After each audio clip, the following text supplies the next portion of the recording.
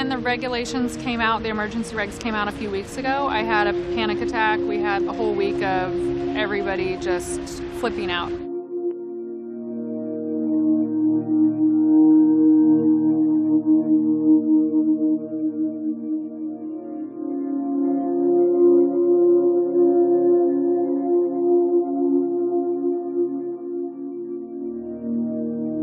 I'm a mom of 2 kids. My son is about to turn 17. My younger son just turned 10. I'm a second-generation cannabis farmer. My father grew cannabis my whole life, and now I'm doing it myself with my husband for the last 20 years.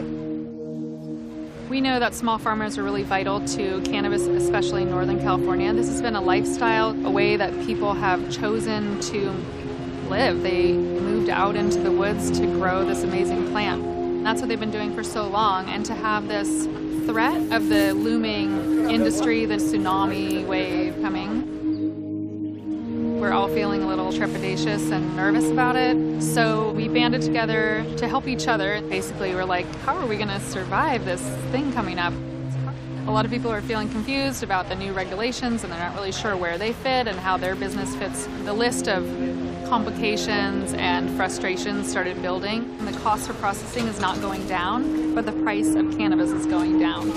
It's starting to put more and more of a burden on the small farmers. So we decided Mendocino Generations should stick to the things that it's really good at. We're really good at growing, trimming, and knowing how to tend the buds really well. We came up with 10 strains that would represent small, sustainable, organic, sun-grown flower. Cannabis in California is our heritage. Now we're going into the 2nd and 3rd, even 4th generation cannabis farmers. That's something really special, something that a lot of the other states don't have. A lot of states are becoming legal and going to the recreational market or even into the medical market, but they're not states that are known for cannabis. If the small farmer doesn't make it through this, it's going to affect the economy of Mendocino County heavily. It's going to affect the economy of California heavily too. People don't really realize that cannabis farmers are doing the same thing as everybody else. They're buying cars, they put their kids in school, they buy groceries, and if that money wasn't in the county that we live in, it's going to severely affect all businesses, small and large.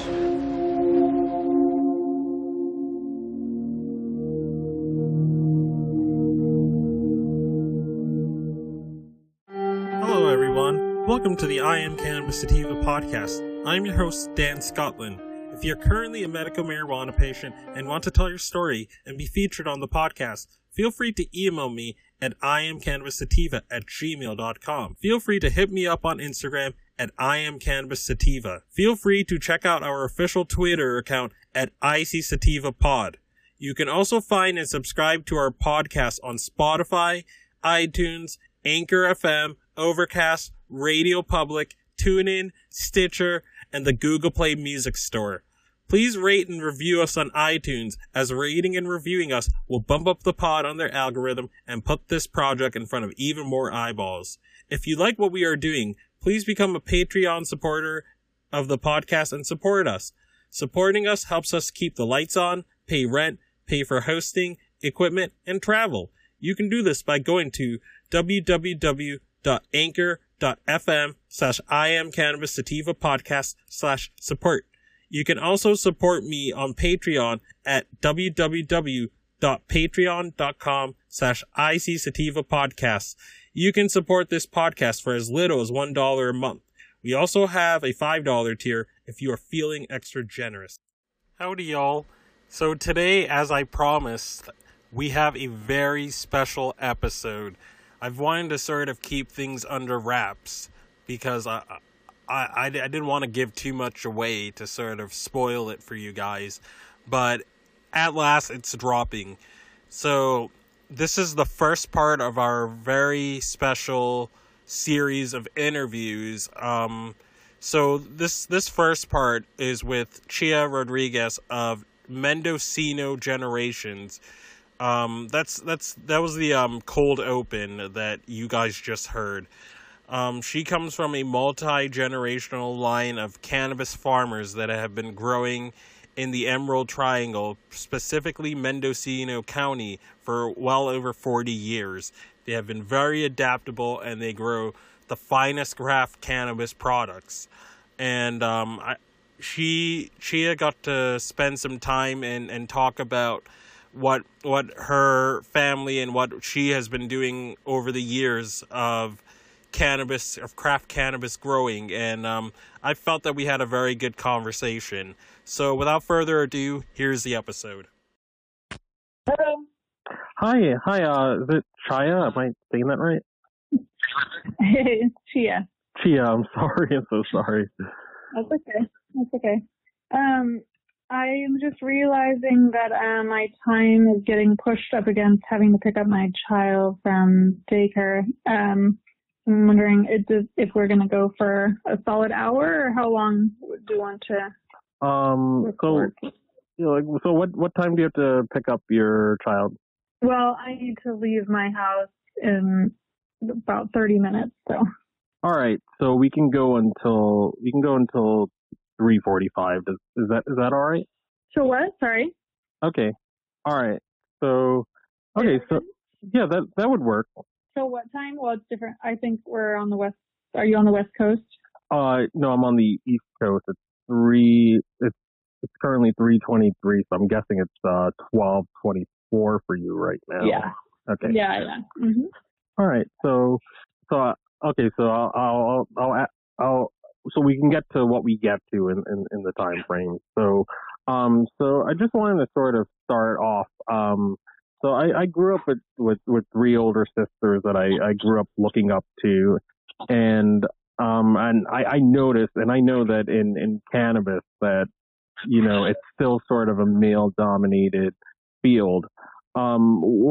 What advice do you have for the women and the warriors of cannabis that want to get into this for the first time? Oh, that's a good question.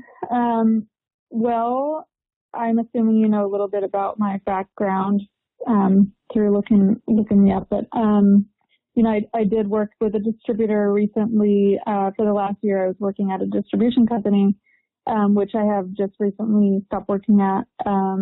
But you know, in that realm, on like more of the professional side outside of cultivation, which is more of where my focus is, you know, it's a hard game, just like in anywhere else in the professional realm. You know, you got to be professional. You need to stand out. You have to have some skills that make you unique. And you know, at this level, there's so much creativity in the cannabis industry, as you can see, and it's like this blossoming industry where there's all kinds of different things going on, from cannabis-centered events to cannabis yoga to cannabis, you know, companies, edibles, everything out there. And so I think the way to stand out right now is to have something unique, you know, bring something unique to the table that's creative and different, because there's so much of the same stuff going around. Anybody can slap a label on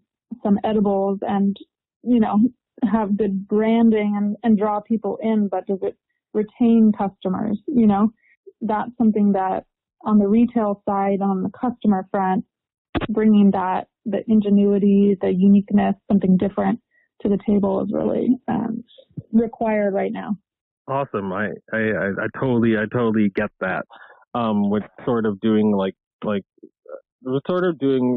sort of my podcast, there's so many other like cannabis podcasts out there. They're doing news, they're doing activism, all that sort of stuff. But like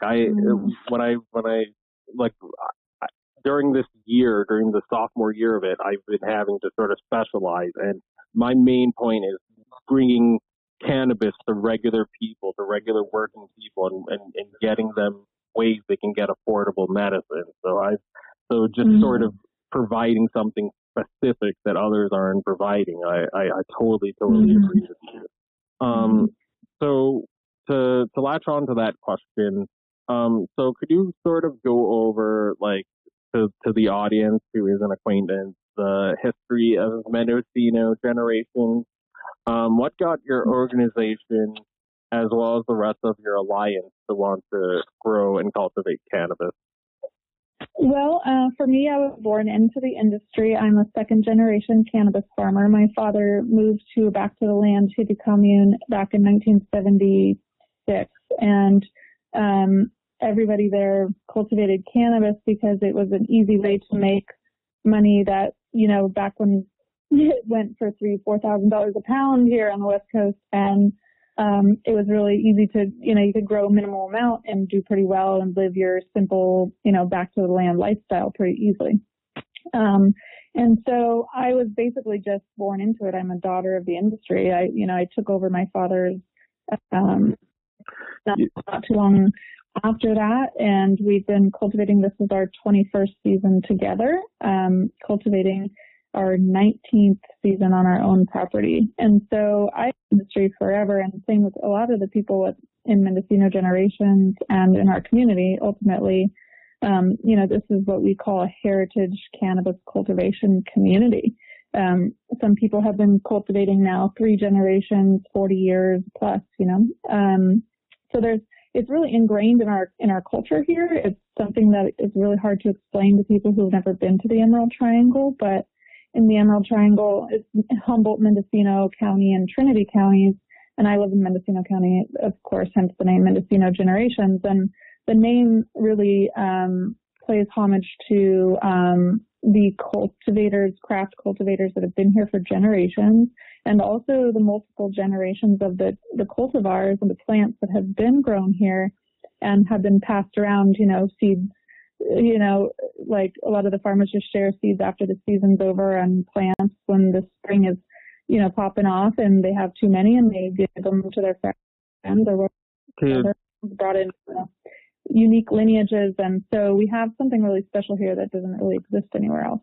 Wow. Yeah, definitely. Like, just from afar over in like the East Coast, I've watched like a multitude of sort of documentaries on like the Emerald Triangle, and it's something that's just really hopefully not Murder Mountain. Don't let Murder Mountain skew your view.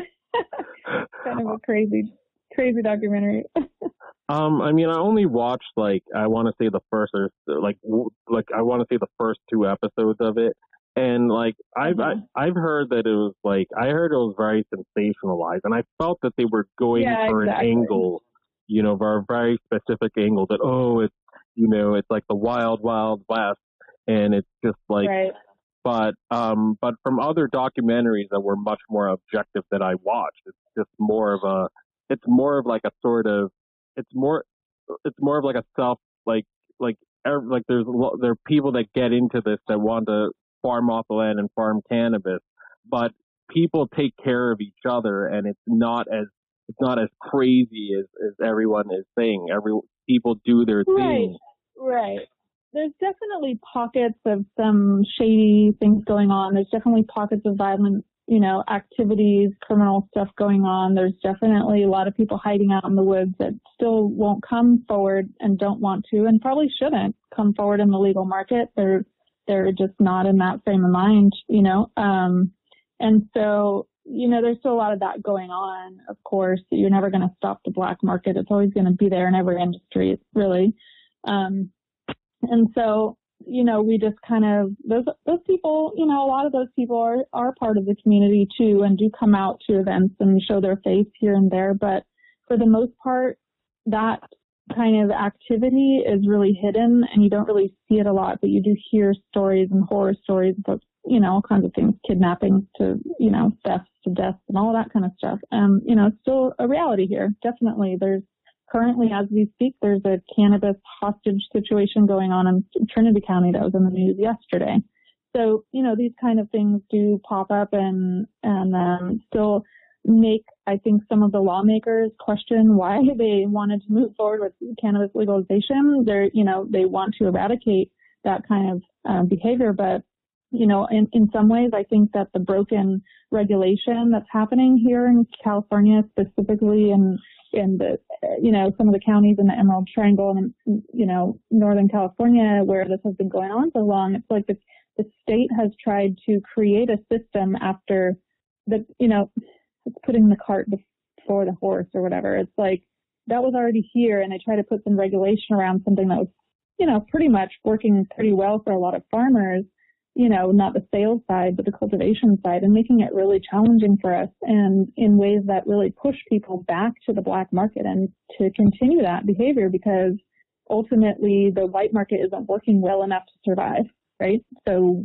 people are going to fall back on what they know and what was working and what they need to do to sell their cannabis. And so that strategy of trying to wipe out the black market didn't work, and it's not going to. So, we have to still live with that reality that there's like this, both sides of the coin going on constantly. And a lot of farmers like me and my group of farmers who wanted to move forward with legalization, not with lack of severe problems. There's been so many different things going on. A lot of people dropping to the wayside and deciding that legalization isn't for them, and that maybe cultivation isn't for them at all, and have backed out and stopped moving forward with their permitting process and their licensing process at the state level. And, that's really sad. A lot of farmers who've been here forever having to deal with these changes. When you see documentaries and things going on, we go, it's for sure. But at the same time,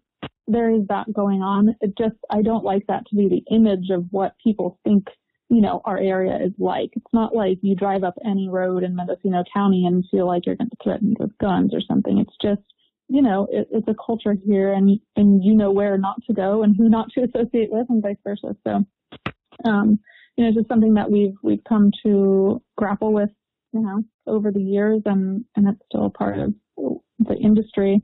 And, we're trying to bring a lot of these farmers out into the light and help them be recognized and honored and, be a legitimate part of the solution and standing up for their rights and going to talk to the supervisors and, all these things that it takes to create the system the way that we want it. And you have a voice, but it's been scary if you're living in the shadows for so long to suddenly feel comfortable, putting your face on camera and talking about what you've been doing forever, right? That's a scary place to be. So it has taken a lot of effort, a lot of time for people to feel comfortable. And I think even still, people will not get up to the microphone and speak out for what they believe in and what they're trying to do, even though it's on the legal side of things, because there is fear of being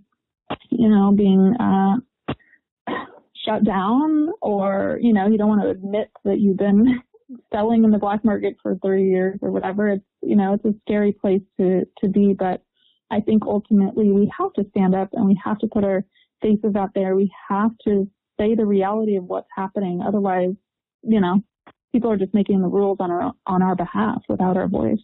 Definitely. Yeah. Like it's just sort of like California is coming from like a unique place, because like people have been doing this for generations and for like longer than I've been born. I'm only just 30, but so there's like a lot of, like, my state just recently legalized, and there's a lot of people getting into getting into commercial cultivation and home cultivation for the first time.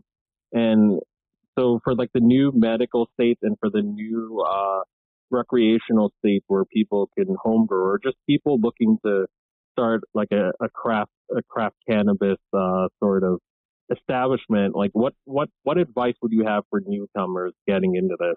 Well, that's interesting, because that happens here a little bit. I do see people moving to this area to cultivate, and I guess it would just depend. My advice would depend on where they are and what part of the industry they're trying to get into. Specifically, if we're talking about cultivation, depending on your state, but I'll just advise for people here, because I know this the best, is that our cultivation size is very limiting here in Mendocino County, and a lot of counties in California have the authority to limit more than what the regulations state. So they can't make it looser, but they can make it tighter, right? And so, I unfortunately live in a county where they gave a very small cultivation size. And so if somebody thinks they can just move into this county and start cultivating easily and make a lot of money, that's not going to happen, because the cultivation square footage area is just so limiting. But there is talk about expanding that. But at the same time, we're talking about heritage legacy cultivators versus big business now. If you're going to come in and grow an acre of cannabis, you need a lot of investment. And so it's not craft cannabis anymore. We're not talking about the same quality of product. So it just really depends on, my advice would completely depend on where they're cultivating, what county they're in, and kind of what their idea is behind it. But I think ultimately it's like what I say to everybody in every realm of this industry is, really focus on what you're good at, because everybody wants to do everything. They want to try it all out and have their hand in every little bit from cultivation to retail. And, some people do succeed at that, but ultimately I think focusing on something that you're really stellar at is going to get you farther than trying to do a little of everything.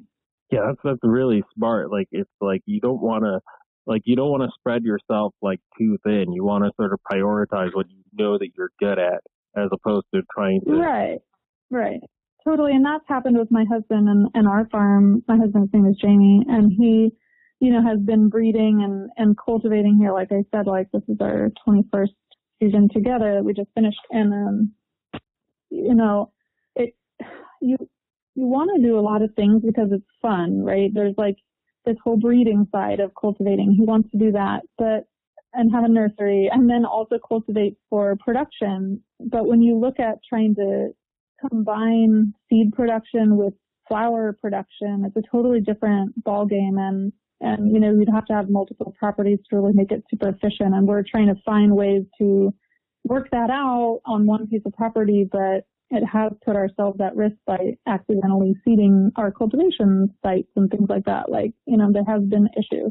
And so, I think that as much as he wants to, or we all want to like expand and do things, I think that the lesson in the last year or so has been really like figure out what you really are good at, stick with that. And then once you kind of get that dialed in, add something new, because, we run around in a lot of circles and trip over ourselves a lot. And we have a brand, and we have had a brand for Mendocino Generations, which didn't pan out very well, for multiple reasons. But, I think that's our lesson that we're learning right now is, just focus on what you really like to do and what you're really good at, and that's going to shine. Definitely. And I know that time is limited, so I'll just ask you one more final question. So what, like, we all know that like that getting the most high quality genetics is one of the most important aspects of growing great cannabis. Mm-hmm. What are some of the ways that you guys source the best genetics? Well, a little of everything. We have, like I mentioned, we've been passed down some cultivars from neighbors and friends over the years that we've kept going through clones and also seed crosses. So we started with like some Afghani Kush, for instance, and had crossed that with, we had some Romulan came in at some point, which is a strain I don't really see very often these days in the distribution realm. But, we had some of those cultivars back in the day and kept them going, and different phenotypes would stand out for us, and we try to keep that going. And then maybe we'd want to bring in a CBD, like that's what we're doing right now, is trying to perfect a 1-to-1. And so we're trying to find a high CBD ratio plant that has some of the attributes that we like or that we need to have for the property that we live on. So, ideally we have shorter season flowering plants, because the winter weather is a disaster for cultivating long-term sativa style plants. And so, even though we do have some really amazing sativas, they tend to, a couple of them tend to finish earlier because of the things that we have crossed them with. And so bringing in some of those like indica genetics to shorten up this cycle, and they are retaining their sativa effects, and maybe they look more sativa, but their shape or their growing cycle is different and more leaning towards the indica side. So we're playing with genetics constantly and accidentally, and some of the happy accidents have turned out to be kind of cool, unique crosses, and play with that and bring somebody else's pollen. We have people that give us pollen or give us seeds or give us plants, and so we might buy some seeds from Humboldt Seed Company or something of the like, and then mix those in. So we just came from the Emerald Cup last weekend, and that's a huge event here in Sonoma County that honors the Emerald Triangle, ultimately the whole state of California. But, we found some seed companies there that have some genetics that we thought maybe we'd try out. So we'll see what the season brings, but, that's kind of how it goes. It's sort of a series of happy accidents. Wow, that's totally fascinating. I hear a lot about like sort of pheno hunting, and I've also watched like the show Strain Hunters, but like hearing like sort of firsthand from multi-generational farmers on how they have sort of happy accidents. You try to look for something that feels going to right. to be excellent, and then it's, you never know how it's going to turn out, but ultimately you get something that's amazing that the customers really want to buy. So it's just amazing learning firsthand how pheno hunting works. Yeah, for sure. And my husband has done a lot of studying on genetics and cannabis cultivars and things, and at the same time, you can try different techniques, but you never really know what's going to happen. And these days, the testing is a factor because it's quite expensive to test everything, right? And so you kind of find the ones that you think are like the unicorns, and then you follow those through and take the samples to the lab and see what the potency and comes out like, or the terpenes, and then maybe ultimately that it doesn't pan out. So it's kind of funny just to see if you were to map out our farm's lineage of all the strains that we've had, a lot of them have exactly the same parents and the same combination, but say like one comes out with just extremely high limonene terpenes and it's more sativa presenting, and the other exact same parents, crossed with itself, basically has stabilized that genetic, and it's moved down the generations, and it's, come out completely different, super high indica presenting totally different. So it's very fascinating, and I have, something that we want to learn more about, basically, but we've started playing around with working with the MAPS, which is the Mendocino Appellation Program. And this is a really fascinating thing that maybe we could do a whole episode around another time, and I could direct you to people to talk to specifically about this, is that we know that certain strains grow best in certain regions, and it's all about the soil, the amount of light hours, the amount of wind, the amount of rain, the amount of, sun exposure, all that stuff, and the soil, the native soil versus the potted soil, and all those other factors combined. You see a lot of differences in the plants that are maybe grown in native soil versus potting soil with the same growing conditions, and they come out quite different. And so, this is something that's a big marketing tool that we can use, but it's also fascinating and brings around, kind of brings it all full circle. The history, the cultivars that have been here, the region, the plants, and the cultivators all together, and to show, what's shining here and why. And that's why Mendocino County and the Emerald Triangle is such a premier region for cultivating. It's because all those things work so synergistically together just perfectly to create, the fascinating array of genetics that we have here. So, we have a unique little spot. We don't have a ton of water, and we didn't have any native soil that we were really able to use because we live on top of rock. And so my husband ultimately had to bring in all the soil and do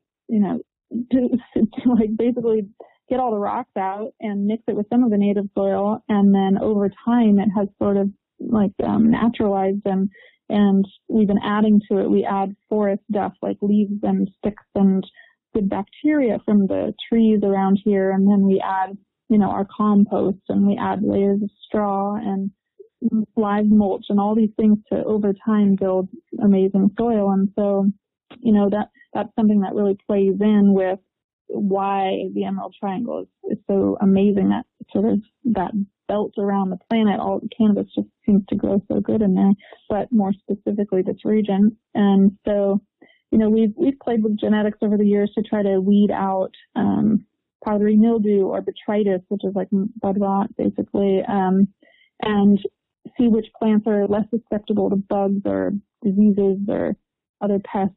And so that's, something that factors into the reasons why we cultivate certain genetics here.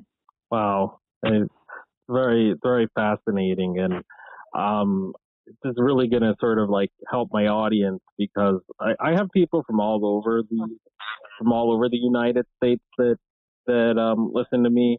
But like you said, it's really going to depend on your region, on what part, what the soil's like there, the weather, the climate, all that. But I'm sure that people are going to be able to apply some of the lessons you've learned from cultivating Mendocino, and then they're going to be able to sort of apply to their sort of individual situation.